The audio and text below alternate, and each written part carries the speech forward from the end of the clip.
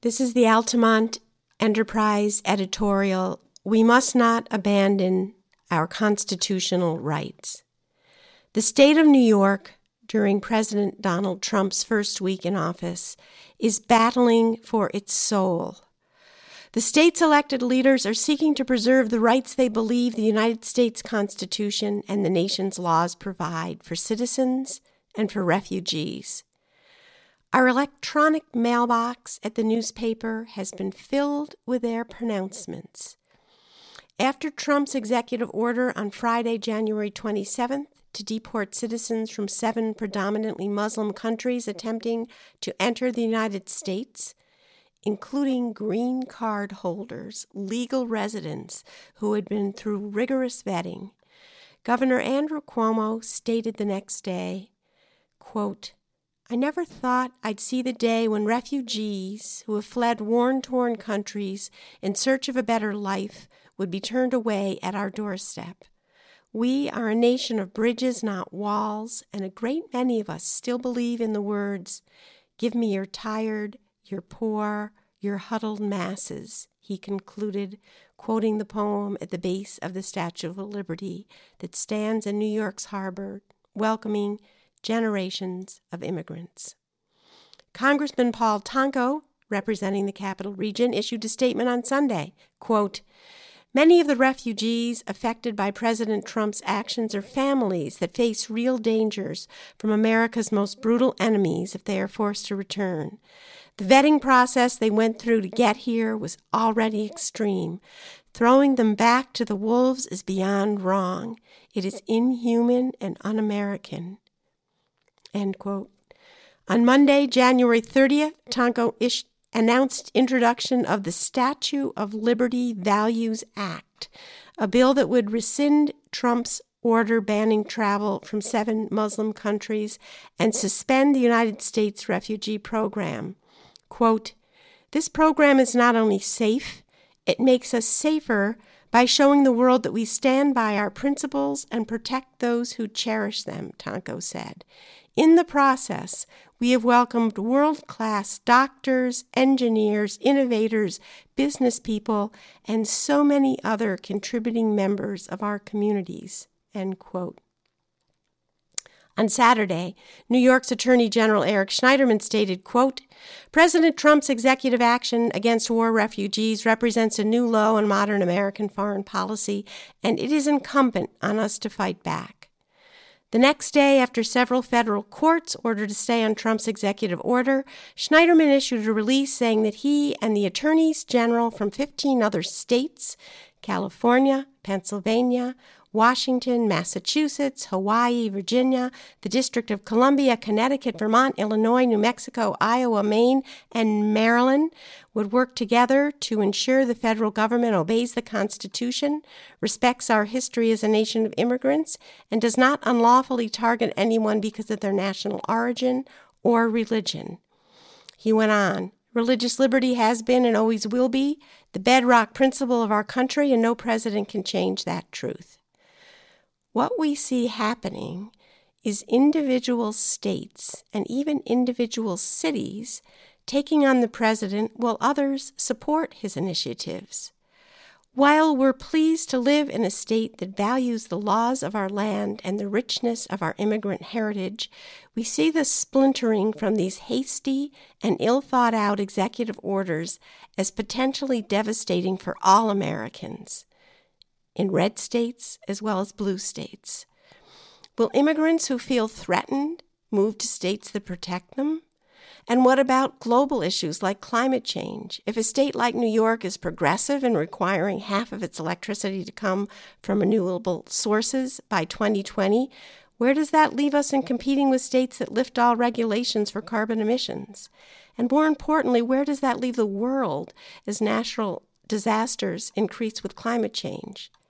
As a local paper, we look at national issues through a local lens. 2 weeks ago, when Schneiderman issued guidelines for police departments across the state to follow as part of the sanctuary movement, he stated, "Public safety relies on trust between law enforcement and the communities they serve. No local law enforcement agency should have to undercut that trust just to carry out Donald Trump's draconian immigration policies. The heart of his model is that police should be instructed not to question a person's immigration status unless they have a reason, like a court order, to do so. Schneiderman says that his model, in addition to protecting vulnerable communities and promoting public safety, would insulate local departments from legal liabilities for violating the Fourth Amendment. An important part of the Bill of Rights, the Fourth Amendment says, quote, "The right of the people to be secure in their persons, houses, papers, and effects against unreasonable searches and seizures shall not be violated, and no warrants shall issue but upon probable cause, supported by oath or affirmation, and particularly describing the place to be searched and the persons or things to be seized." Subsequent to Schneiderman's issuing his model, in which he quoted from many leaders of so-called sanctuary cities, including Albany's mayor, Kathy Sheehan, Trump issued an executive order on Wednesday, January 25th, denying federal funding to sanctuary cities. This directive got far less notice than Trump's other directive issued that day on building a wall between the United States and Mexico, which Trump has said would cost between $8 and $12 billion, but an analysis from MIT said would cost upward of $38 billion, but is equally as troubling. We believe the order is unconstitutional and sets a dangerous precedent as it requires cities and states to follow a presidential order without authorization from Congress. Time and time again, the United States Supreme Court has ruled that the federal government cannot commandeer state and local officials by compelling them to enforce federal law, a violation of the 10th Amendment. The 10th Amendment says, quote, "The powers not delegated to the United States by the Constitution nor prohibited by it to the states are reserved to the states respectively, or the people." End quote. It is as if our nation has returned to the bitter battle that led to the Bill of Rights in the first place, limiting federal power by guaranteeing personal freedoms and rights. Those compromises have stood us in good stead for nearly 230 years. Why should we abandon them now?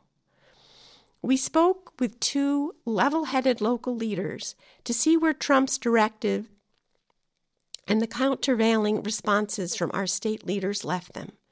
Schneiderman answered Trump's executive orders on sanctuary cities losing their funding by saying, "The president lacks the constitutional authority to cut off funding to states and cities simply because they have lawfully acted to protect immigrant families.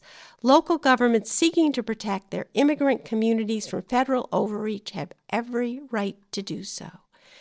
Guilderland's police chief, Carol Lawler, said that while her department in the past has worked with Immigration and Customs Enforcement, a federal agency known as ICE, for instance, in recent arrests at Guilderland's massage parlor, she said, "We would not stop people for what they look like." She also said, without proper authorization, such as a court warrant, we don't go out and collect information. Lawler said the biggest case in her decades-long career with the Guilderland Police Department was the still unsolved 2014 murder of a Chinese family, a mother, father, and their 2 young sons. Lawler said the district attorney made the right move when he announced anyone with information about the crime should come forward and report it, that their status in the country wouldn't be relevant. That instills trust, Lawler said. What they had to say would be important. Solving the crime was important, not their status. Lawler concluded of Trump's January 25th directive. It's also new. We'll do whatever we're legally supposed to be doing. Ah, there's the rub. What is a police department legally supposed to be doing? Following a presidential directive? or following the guidelines set out by the state's Attorney General. We would hope local and state police departments would follow constitutional law before a presidential directive that lacks congressional backing, but it puts them in an untenable position. Perhaps a state law will soon provide some guidance. A bill was just proposed last week by Assemblyman Francisco Moya from Queens, who writes in a memo, quote, "Currently in New York State, many immigrants avoid interaction with state and local agencies out of distrust or fear. Immigrants should not have to fear reporting crimes to the police or seeking emergency health care." In addition to ensuring immigrants aren't denied access to state or local services, Moya's bill would keep state and local agencies from helping the federal government create or maintain registries on the basis of race, gender, sexual orientation, religion, national or ethnic origin. The same dilemma local police now face, choosing between federal and state directives, may soon vex school leaders as well. Currently, public school systems are working under a federal directive that requires them to accept all students who live in their district.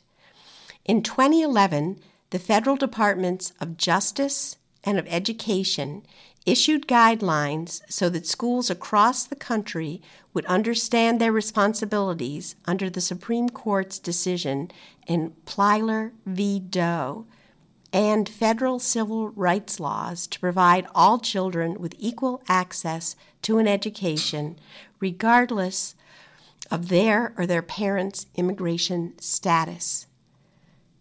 Quote, "We're not allowed to ask about documentation," said Marie Wiles, superintendent of the Guilderland schools. "When a student comes to us, our job is to register the student. We never ask for paperwork to verify citizenship. We follow all the rules." But what if the rules were to change? Following the trajectory of Trump's directives thus far, we asked the state education department what its stance would be if the federal government were to require schools to turn over information on students with undocumented families. We admire Education Department spokeswoman Jean Beatty for giving an on-the-record response to our question. "Every child," she said, "regardless of immigration status, has the right to attend school where he or she lives. That's the law in New York, and it's simply the right thing to do. We are closely monitoring actions taken at the federal level," she said. We agree with that stance and fervently hope schoolhouse doors will remain open to all. In the meantime, Wiles described for us a school system that could well serve as a model for the rest of America. "Overall, our students embrace diversity," she said. Wiles said there were some ripples of worry after Trump's election when several students voiced concern they couldn't stay here. When we spoke with her, Wiles had just come from a classroom at Guilderland Elementary School, which, like Westmere Elementary School, has close to 20% of its students coming from families who are new to the United States. "It looked like the United Nations," she said of the Guilderland classroom. "The students were working together, happily helping each other." Wiles said the district's outreach to foreign students goes beyond the classroom, involving their parents and others in school functions and multicultural events. She concluded, "I don't know what the future will bring. I'm confident that Guilderland will continue to welcome children and give them a safe place to learn and give them a model for what America is all about. We hope her vision is sustained, whether it's marching in the streets or backing local measures. Albany County is a sanctuary county, Guilderland is a sanctuary town, or state measures that protect our constitutional rights. We urge our readers to get and stay involved."